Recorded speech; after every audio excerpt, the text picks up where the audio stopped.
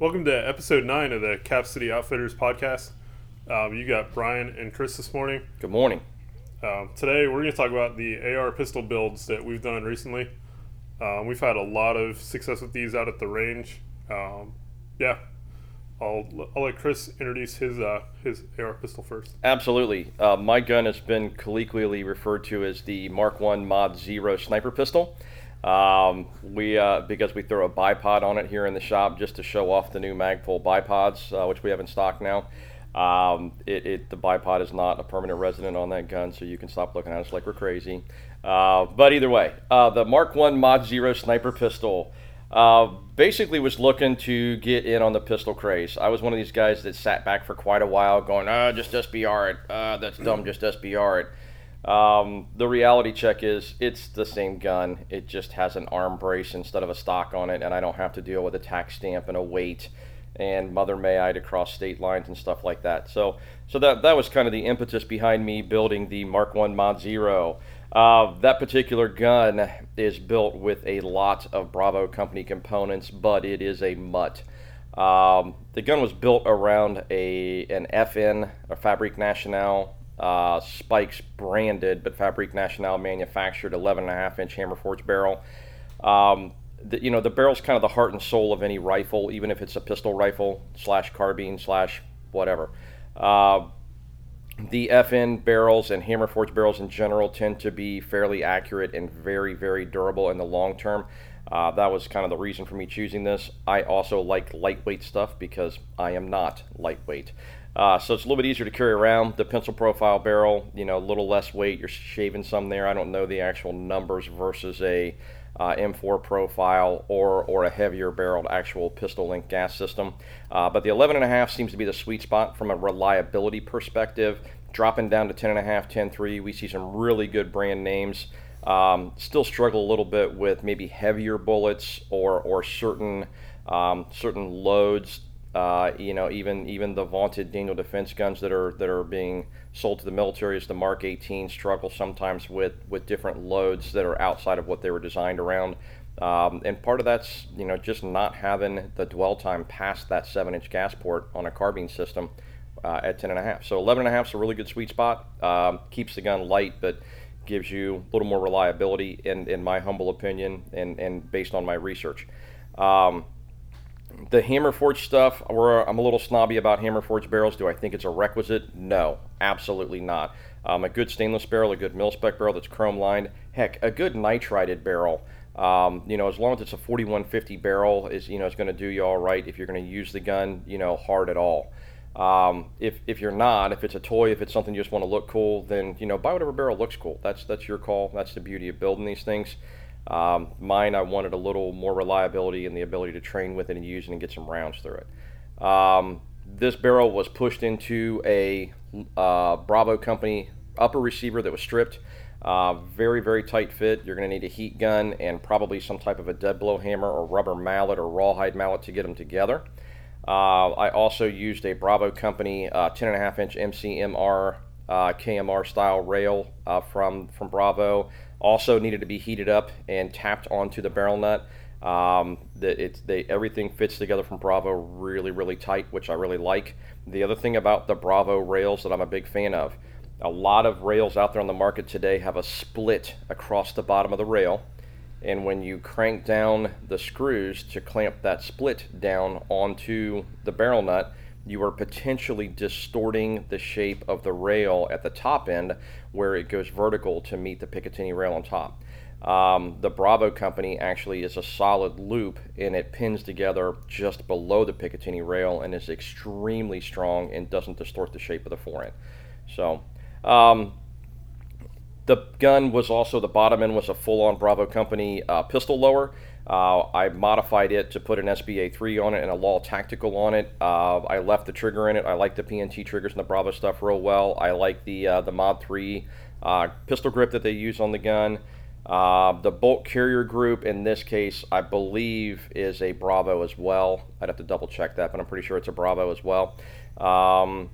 And then the charging handle on this gun, I have and I think I pulled an old school Bravo company charging handle. I like the number 4 size charging handle from Bravo. The 5's a little small, the 3's too big, the 4's Goldilocks. It's kind of just right.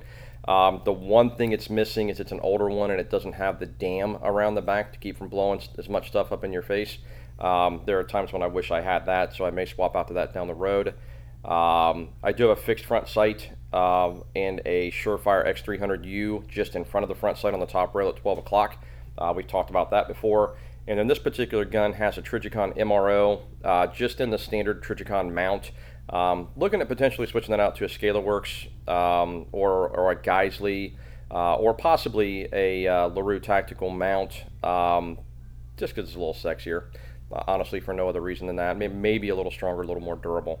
The sling on the gun is Blue Force Gear. I like their 2-point, especially their 2-to-1 convertible. I don't run guns in single-point sling configuration very often. I've been talked out of using them in vehicles, and basically so that kind of leaves doing hardcore structure work, kicking indoors. Is about the last place for single point to be more than just using it as a 2-point and being comfortable and functional. So I think that about covers that particular build. By the way, I like the bad levers. I know there's arguments for and against them. My argument against the bad lever, or that I've heard people say, is that if it gets caught on something and gets ripped off the gun, you no longer have a bolt catch. So now I have an AK. I can live with that. The other argument is that it puts something in the trigger guard. Guess what? My finger goes in the trigger guard occasionally. So I'm not going to get real freaky about that. But yeah, the gun has been reliable. I have not been religious about keeping a round count on the gun. I want to say that I'm pushing somewhere probably just shy of 3,000 rounds already with the gun, because I've taken it out with our training group a number of times with 2 different training groups, and then also on my own a few different times and put some rounds through it. I have yet to have a single hiccup on it. I am running in the back end of the gun, a T2 from Spikes, a buffer.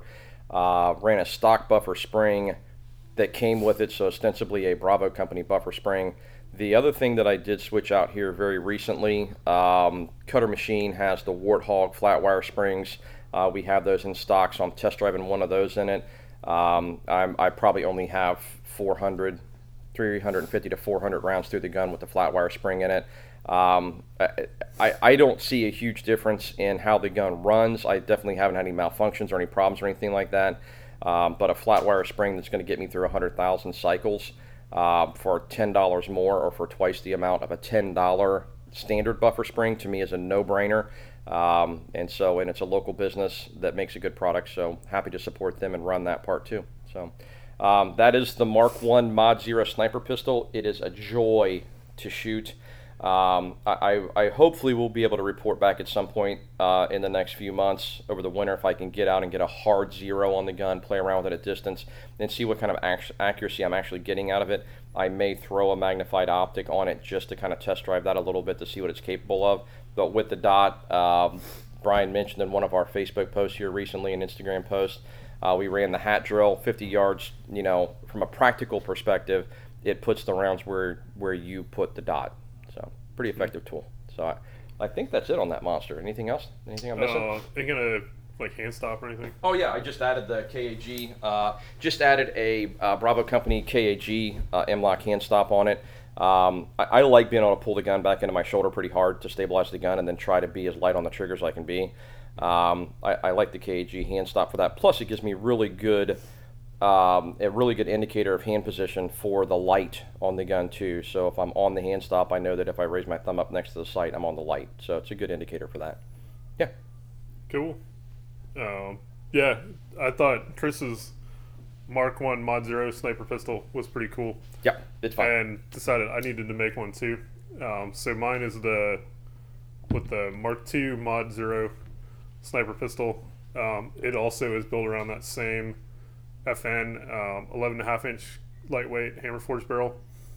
Mine sort of came about. We were at the store on a Saturday that was a little slow during football season, and we're screwing around on a distributor website and found a bunch of things, and we're like, oh wow, this would be really cool if we put them all together. Yes. And the next thing I knew, my wallet was dramatically lighter. Yes. So in addition to that 11.5 inch FN barrel, I've got a Gemtech Trek 5.56 direct thread suppressor tied into it underneath an Aero Precision. I believe it's the Quantum Yeah. handguard. Yeah, the Quantum handguard, the big one. Which is the big oversized one. Like 1.8 inch ID, I think, on the Quantum, so it's got a lot of room inside for a suppressor. Yeah, so that's the 15-inch Quantum handguard on that. The barrel with the suppressor on it comes to something slightly over 16 inches, so it's essentially an integrally suppressed, 16-inch upper. Yes, if you chose to pin and weld the suppressor to the barrel, that would turn that into potentially a one stamp suppressed SBR of sorts. So that is then tied into an Aero upper receiver.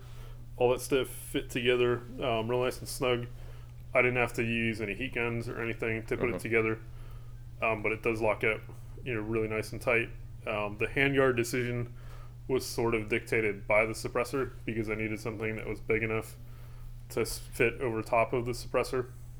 That is then on an Aero Precision M4E1 lower receiver that I got stripped. I got the M4E1 for a couple reasons. The first one being the really big flared magwell on it. Yeah, really nice. Makes a big difference when you're doing reloads on the clock. In addition to that, it's got a threaded bolt catch instead of a roll pin, which just makes it a little bit easier to put together. Integral trigger guard, which is kind of nice. That's one of the things I usually immediately swap out on a regular lower receiver build. And I think that's got the screw to do the adjustments between the upper and the lower. It does. It has that fitment adjuster. I also think on the back end, all of the new Aero AR receivers, whether they're the X15 Gen 2s or whether they're the M4E1s, all have the rear takedown pin hole, the detent and spring hole is also threaded. So they give you some things, little cheats to make the gun a little bit easier to maintain down the road and switch parts out and not lose springs and whatnot. But yeah, that does have that adjustment between the upper and the lower. Yeah, and then on the back end of that, I've got a Law folding adapter and an SP Tactical SBA3 pistol brace. Put a super old school Vickers sling on it from Blue Force Gear. Right now, I think my sling is maybe almost 15 years old. Yeah, I've got a super old school one that's running in the QD socket on the brace, and then one of the QD sockets that's built into the handguard. I put a Geisley, one of the Maritime bolt catches on the lower. I think we mentioned in the first podcast that really makes a difference when you're trying to do one-handed manipulations on the gun. It also just gives you something bigger to use when you're doing a reload. ALG ACT trigger in that.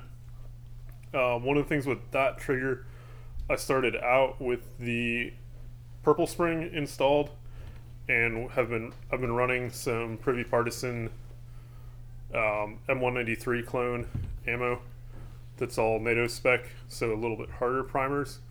About once a magazine, that trigger does not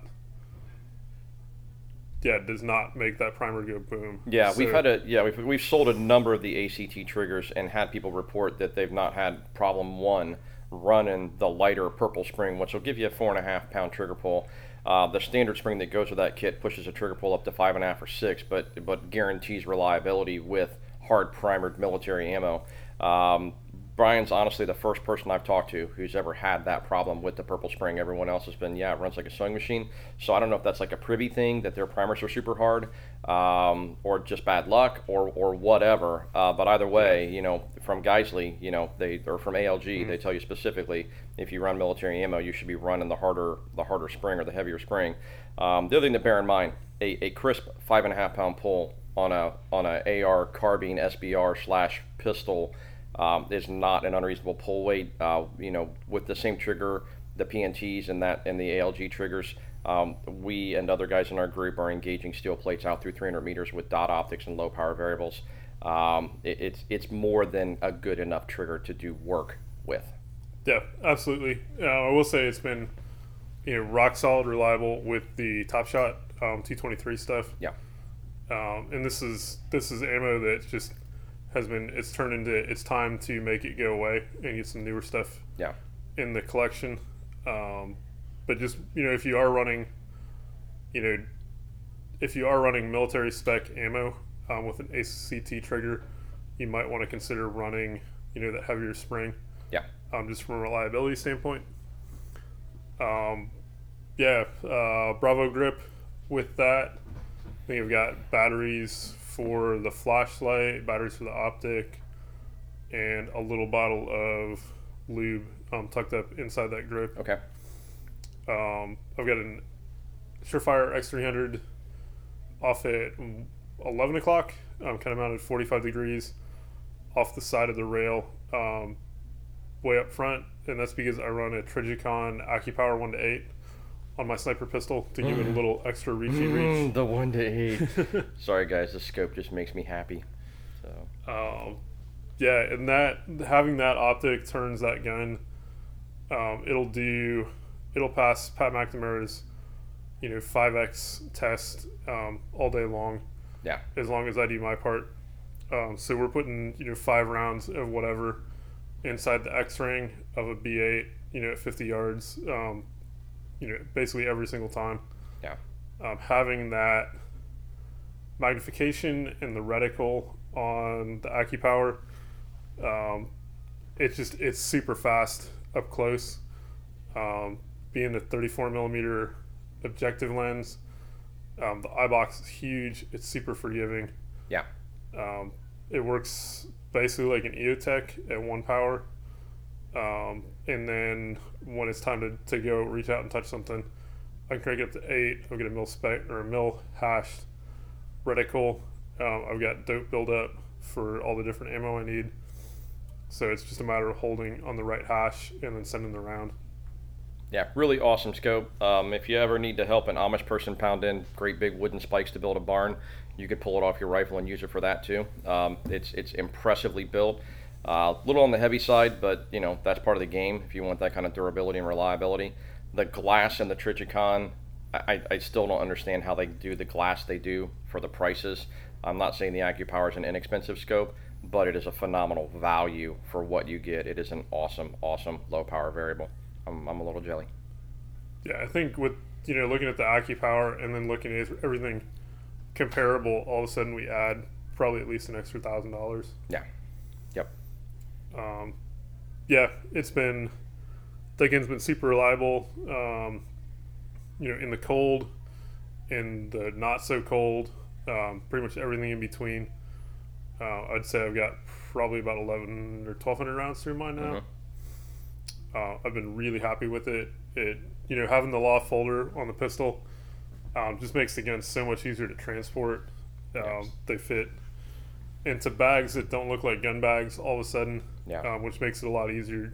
Even just getting them, from home to the range, if you don't want your neighbors to necessarily see everything that's going in and out. If you don't have a garage, attached to your house or whatnot, it just makes it a lot more convenient, a lot more low profile. Yep. Yeah. Guys, these pistols, and again, I know, a year and a half, 2 years ago, I was a little bit of a naysayer. But these pistols, since the ATF is currently saying, hey, I think in layman's terms, incidental contact with your shoulder is allowed. Incidentally, every time I try and look through my optic, it probably gets somewhere near my shoulder.